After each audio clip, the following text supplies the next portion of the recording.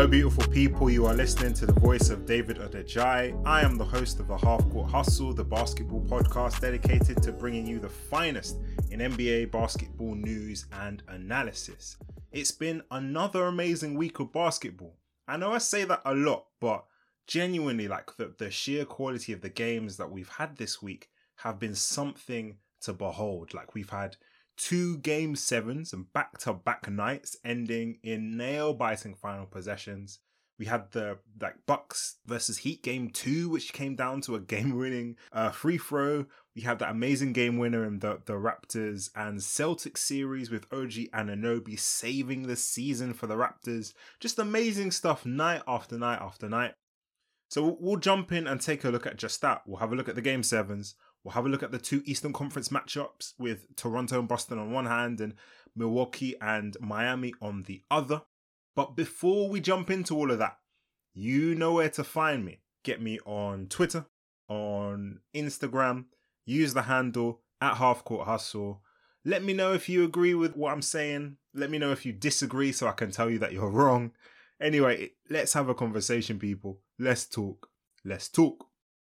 So let's start with those Game 7s. We had 2 back-to-back Game 7s, which were completely contrasting in style, but both exciting to watch down to the end nonetheless.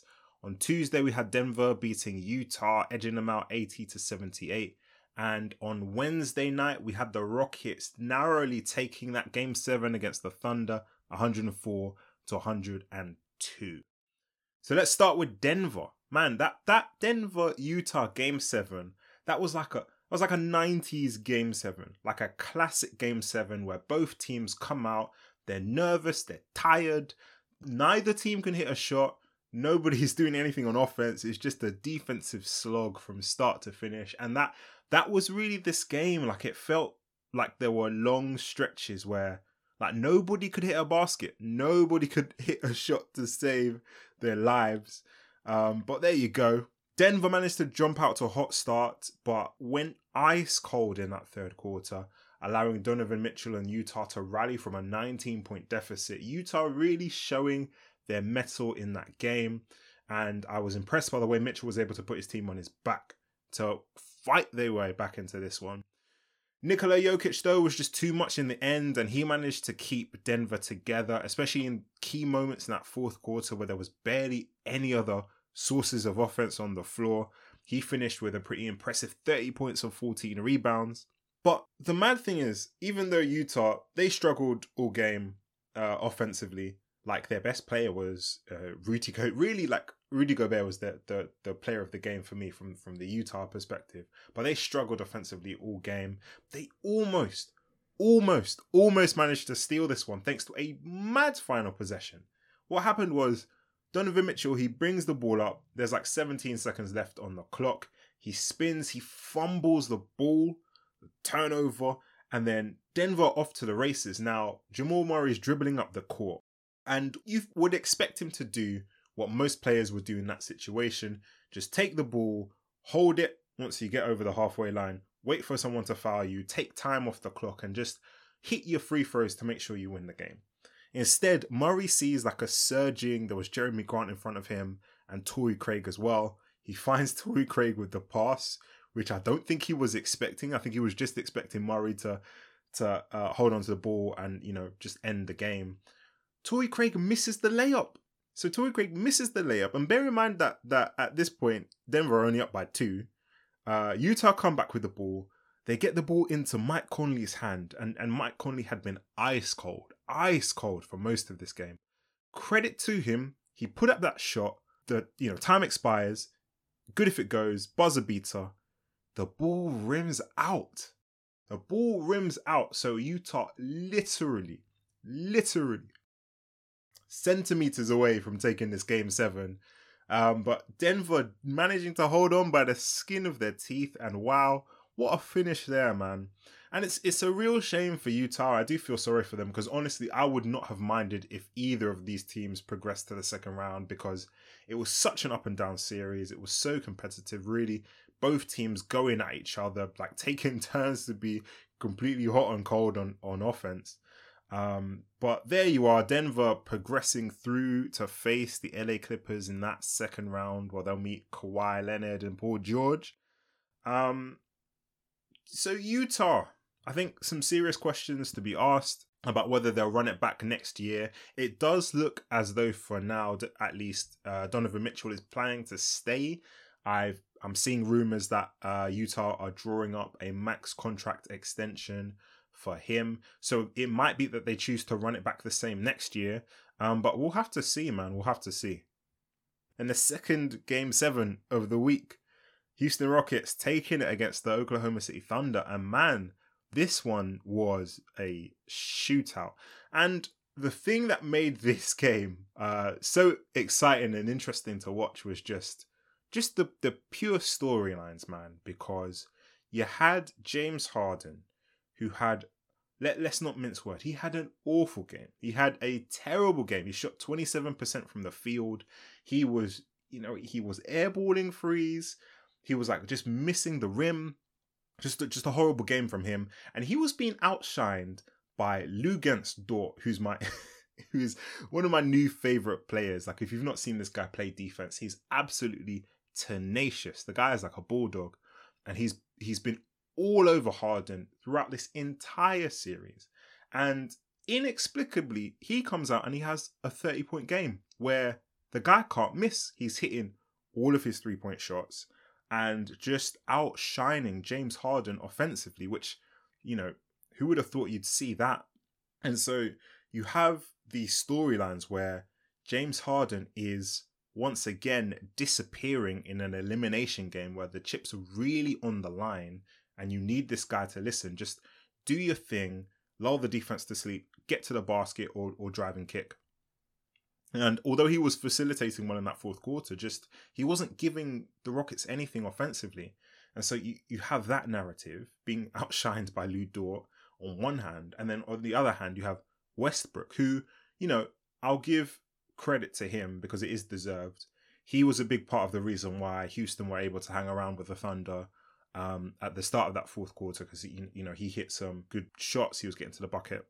But imagine Russell Westbrook, who, how much NBA Twitter has a hard on for hating this guy. Like, Westbrook attracts so much slander for his style of play just because he's just balls out 100%. It's either 0 or it's 100 and nothing in between. And sometimes that leads him to make decisions that are questionable, sure. He's not had the best shooting performance really in the last 3-4 years. He's been pretty bad from the field. So he attracts a lot of criticism anyway. And so when you take this game where Chris Paul, who's been traded from Houston for Westbrook, is, king of petty, massive chip on his shoulder, missed the fourth quarter, Chris Paul. Imagine what would have happened, like, if the Rockets had lost this game. Like, Twitter would have melted down from the slander. It would have been amazing. But in that final possession, again, another crazy possession to end the game, Lu Dort had a good look at a game-winning 3. But then outraces James Harden, who launches himself at him, gets a clean block, spectacular block on his 3-point shot. And then, Lu Dort tries to throw the ball off of James Harden so it'll go off out of bounds off of him. But Harden, ever aware, manages to dodge that like they're playing dodgeball. And man, like, in that single play, he erased that entire game of suckiness. Like, if there's ever a game that shows you that basketball really and truly is about the big moments, it was that Harden play. It was terrible offensive performance from him. Fantastic play to seal the game. And if you're the Oklahoma City Thunder, like, hats off to them, because nobody like gave them a chance. Barely anybody gave them a chance to even make the playoffs, let alone take it to the Rockets in the way that they've done in this series, coming, within a hair of eliminating Harden's Rockets. So hats off to them, hats off to CP3, who I am, fingers crossed, come back for another year, come back for another 2 years. Like, CP3 is still incredible. He's still amazing in the clutch. You want to talk about veteran experience, veteran leadership, a guy who does all of that, ticks all of those boxes, everything you want from a point guard. My man is still doing it at his big age. So, hats off to Chris Paul, hats off to the Thunder. But yeah, Houston Rockets advance where they will face the other LA team, the LA Lakers.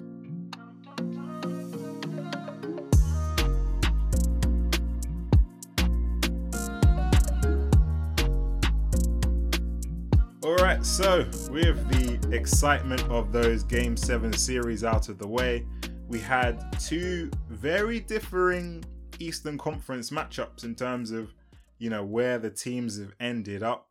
The Toronto Raptors have managed to tie things up with Boston 2 games apiece after finally managing to put together a couple of decent shooting performances and getting star performance out of Kyle Lowry as well. On the other side of the fence, Milwaukee Bucks staring at a 3-0 deficit against the Miami Heat. You don't need reminding from me, obviously, but no team in NBA history has ever come back from a 3-0 deficit. So, never say never. Nothing is impossible and all that stuff. But this series is done. So anyway, let's start off with that Boston series against the Toronto Raptors. Boston really hit the ground running, taking 2 games in a row off of the Raptors, who looked completely out of sorts in those first 2 games.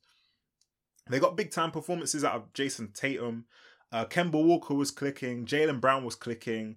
They were hitting their 3-point shots. So they were doing well offensively. They were getting back in transition, stopping the Raptors from really focusing on their modus operandi, which is getting out in transition.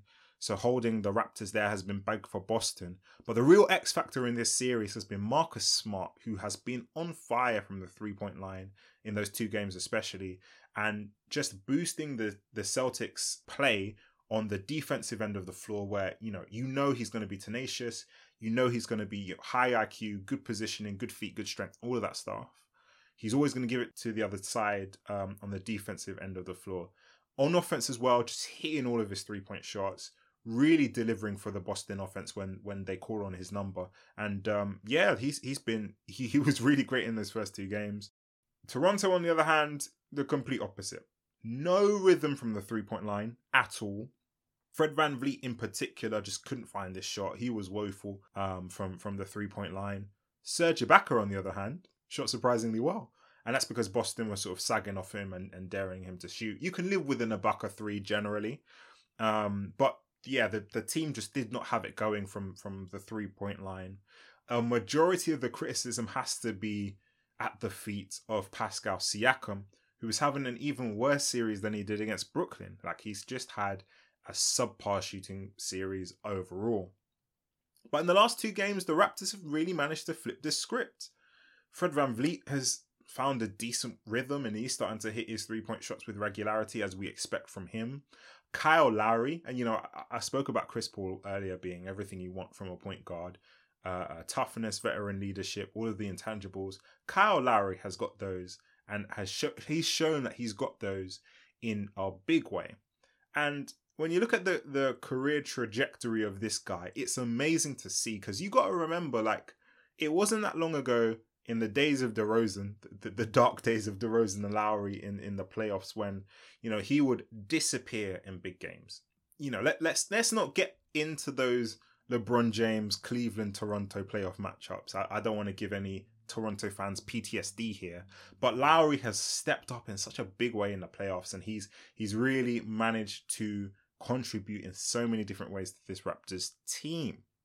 In particular, the Raptors came back with an impressive win over Boston in Game 3 with Kyle Lowry, of course, hitting OG Anunoby with like the most pinpoint accurate inbounds possession pass you ever see. Like, he just lobbed the ball like way over the court, seemed to go over the shot clock almost.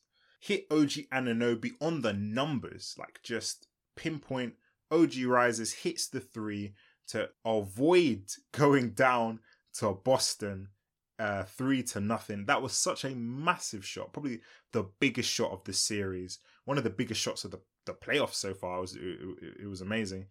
By the way, OG Anunoby, fantastic defensively, all season. Every time I see him, his on-ball defense is really good. And he has been finding ways to contribute to the offense. And he's been great from the 3-point line as well. So, OG having a fantastic series and really getting it done for the Raptors when he's being called upon. So, yeah, we go from Boston being on the verge of taking a commanding 3-0 lead to being tied 2-2 in this series. The momentum has definitely swung Toronto's way, and it will be really interesting to see how Brad Stevens gets his team to sort of adjust themselves mentally in Game 5. Because it's all well and good being tied in a series, that's nothing new, but like coming out 2-0, being on the verge of going up 3-0, and then losing 2 games in a row after that that's got to be difficult from a mental perspective. Like you've got to start to feel, maybe things are slipping away from us a little bit. So it'll be interesting to see how Brad Stevens rights the ship for his team mentally and emotionally.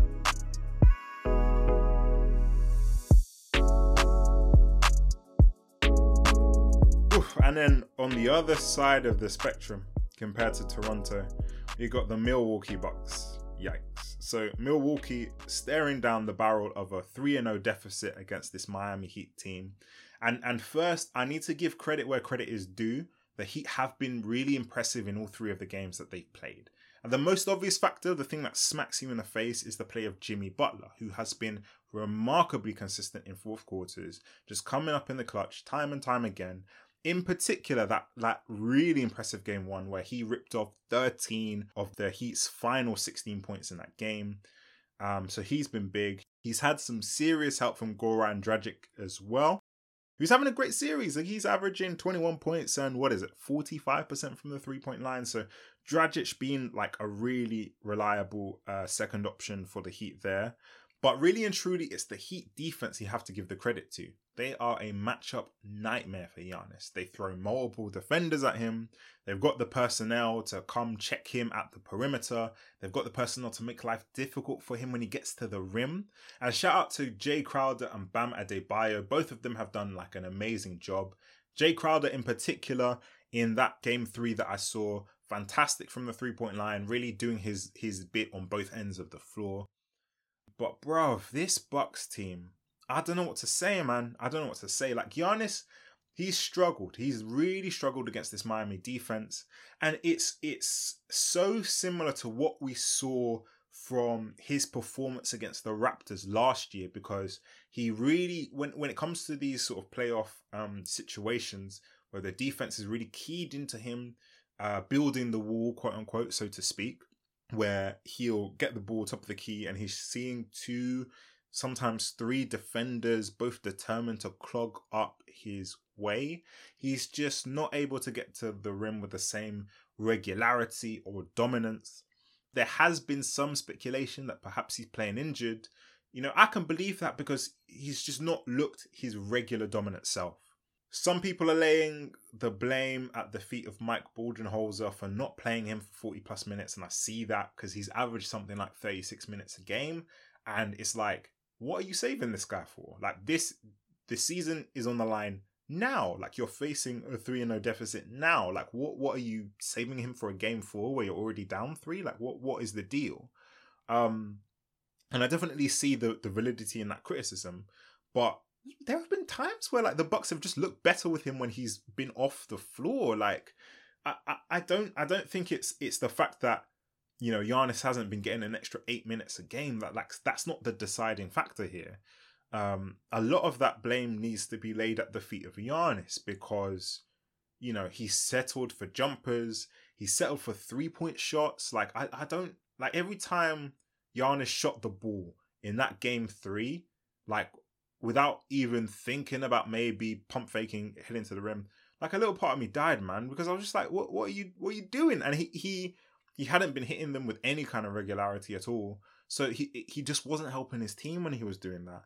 And not only that, but he's also been absolute trash from the free throw line. Like he's been shooting 54%. And like, come on, those are Andre Drummond numbers. Like you're getting to the point where it would make sense for Miami to just foul him every time he touches the ball because he isn't able to buy a free throw shot. So Giannis, has to carry a lot of the burden for this performance. When I see this Bucks team in this particular series, Chris Middleton, he's not always consistent as a second option. Yeah, that's fine. But in this series, he's done his job. Brook Lopez, okay, his shot comes, his shot goes. In this series, he's done his job. Both of them have done their job here. Fine. Their shot went missing in the fourth quarter of game 3. You know, the entire Bucks team went cold in that fourth quarter. 13 points compared to Miami Heat's 40. Like, what? But they've done their job. And quite frankly, the roster is being exposed because there is nobody outside of Chris Middleton who is a capable and reliable perimeter shot creator. Hill does it for stretches. And actually, he's not been bad in this series either. So, I'm not going to pin him down too much. Bledsoe has been mediocre. And he's been an issue for the Bucks really for the past couple of years in these playoffs, because offensively, like there are times where this guy's just not on the floor at all. He's good defensively, so I'm not going to say that he brings nothing to this Bucks team, but quite frankly, I wouldn't be surprised if there are a ton of people in Milwaukee thinking, man, I wish we had kept Malcolm Brogdon over this guy. So look, serious disappointment for Giannis and the Bucks. Giannis in particular now has to face, collecting his MVP trophy, having possibly, depending on what happens in tonight's game, Sunday night's game, he faces the prospect of having to collect his MVP trophy, having already been eliminated from the series that he's playing. Like, come on, that's embarrassing. There might have to be like a remote presentation, because the team, apparently from what I've heard in whispers, the teams that get eliminated, they leave the next day. This has been a real sort of a real setback for Giannis and the Bucks, and I'm sure a lot of people have Coach Budenholzer in their sights. Is he the right guy to take this particular team to the promised land? Maybe, maybe not. But like he's put his team in position to be like the best regular season team the last couple of seasons. He was really good with Atlanta, who I guess faced the same problem in not being able to get out of the East. But, that's when LeBron James was in the East. So, who else was able to get out of the East? But who else out there really would make a marked improvement to this team? Like, who else is out there and available that will be able to get the Bucks over the hump? So look, let's see what happens with this Bucks team. It might be that they need to make a couple of trades to ensure that they've got some other perimeter scoring around Giannis aside from Chris Middleton. The long and short of it is that this team's going to need to put some serious effort to keeping Giannis happy and making sure he doesn't leave ahead of his big free agency year. Yes, so that'll do it for now. Out west, we've got a Lakers team who's, they've been hit by the Rockets train, some serious offensive showing from James Harden in that one. You got Denver, who's managed to tie up the series with the Clippers, which I'm really surprised by because they got absolutely destroyed in that game 1, but they've managed to tie up in their game 2. So, but look, by the time you listen to this, we'll have found out whether the Bucks have been swept by Miami in their game 4. We'll also find out whether the Lakers can tie things up with Houston. So look, we've got some fantastic basketball coming up. And I'm telling you, man, like this bubble has delivered. And the quality of the games doesn't seem to be going away anytime soon. And I'm telling you, long may it continue. With that said, have a lovely week, people. See you later.